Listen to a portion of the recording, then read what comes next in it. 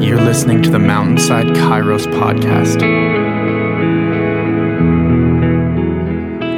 Hey, thank goodness it's Thursday. Thank you for tuning in to the Mountainside Kairos podcast. It's Pastor Ty here, and it's great to be with you on this beautiful sunny day. I'm recording it on Wednesday, and it's sunny today, so I'm betting it's going to be sunny tomorrow when you're listening to this. Or today, as you're listening to this. It's Thursday now for you. Thank goodness. Today, we are going to be looking at Ephesians chapter 1.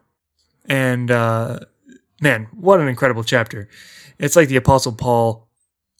He's like, I'm going to try to fit as much as I possibly can into one chapter. And as we see in verses 3 to 14, it's actually, in the original Greek language, it's all one sentence.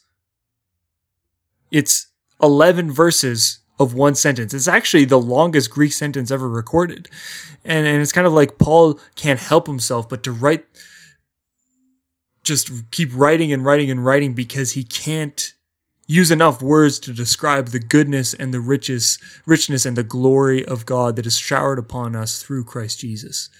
And that's what strikes me in this passage, is that God is so generous. God's divine generosity is so abundant that he doesn't just give to us some. He doesn't just bless us now and then, but he pours out his blessing abundantly. It says that he lavishes it upon us. He doesn't hold back.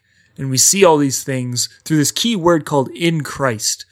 Paul's kind of whole understanding of the Christian life is that we are in Christ and Christ is in us. And it's kind of this mystery, but through it we get to experience all the blessings of God, both now, but ultimately in eternity forever and ever, when we are finally actually united with God in person.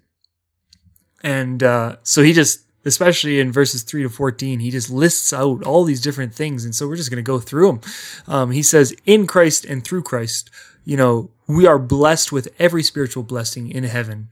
We have all of it. We have every single spiritual blessing. It's like the heavenly treasure stash is open to us, but instead of gold, it is God's presence.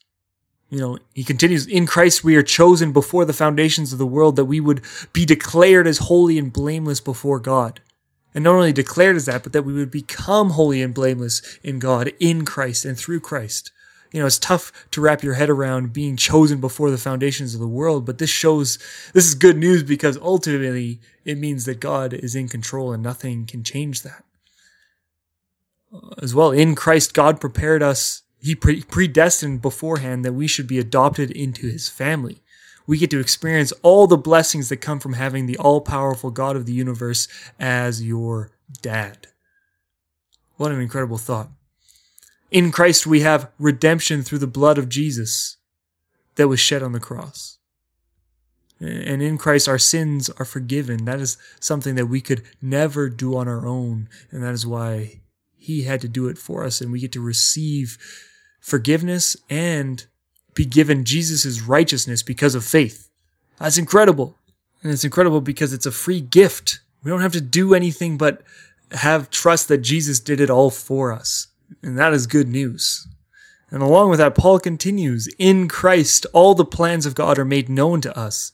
The mystery of God that people have wondered about since the beginning of history, it has been revealed finally in Christ. God has a plan, and his plan is that in Christ, all things on heaven and earth will be united in him for eternity. All wrongs will be righted, and divisions will be no more. And finally, we will be with God, and he will be with us as it was intended to be. Wow. But we're not done yet. In him, we have been given the beautiful inheritance of this eternal life, this life united with God, this life in a universe that is united with God in his purpose and in his works and in his will. In Christ, we have been given the Holy Spirit. And the Holy Spirit is our guarantee of our inheritance of eternal life. The Holy Spirit is the guarantee that we will receive this fully someday. It's like the down payment.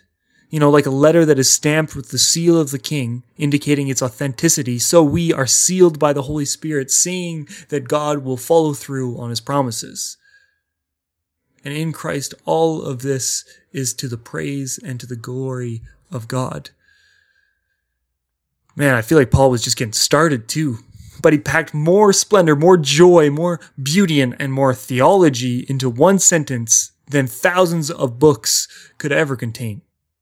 You know, what struck me the most about this passage was just, like I said earlier, the absolute abundant gift that we have in Jesus and through Jesus, and by being connected to him through faith. Faith is what links us with Jesus and all of those blessings. And I find that we often take it for granted as Christians that we have, quote unquote, eternal life, and that we're part of God's family. We've heard that our whole life. We almost toss it around as if it's, no more important than, I'm going to the beach this weekend. But no, we have eternal life, like life that goes on forever. We will never die because we trust in Jesus. And that's not it. It's not only eternal quality or quantity of life, but it's actually an eternal quality of life. We get to have the deepest, most true and joyful life available because of Jesus. What? That is a remarkable and astonishing truth that would do us good to stop and think about and reflect upon. And not only that, we get to be a part of God's family. Like, what does this mean? Like, we get to eat meals with God? We get to have bedtime stories read to us by him? Maybe, I don't know. We get to be loved and cared for, to be provided for and given gifts by, and be delighted in by God as our Father. God the Father, he blows even the best earthly fathers out of the water in his goodness and his love towards us. And so today, kind of out of my Kairos moment of how good God is, I want you to just take a moment today to pause and reflect on the abundance of God's grace and goodness to you and to us in Christ Jesus, as Paul did in Ephesians chapter 1. Reflect on the fact that being connected with Jesus is it's absolutely indispensable for every good that we could possibly enjoy. There is no saving good, there is no eternal good, there is no God-glorifying good, and no soul-satisfying good that comes to us except through the riches that are found in Christ and through Christ.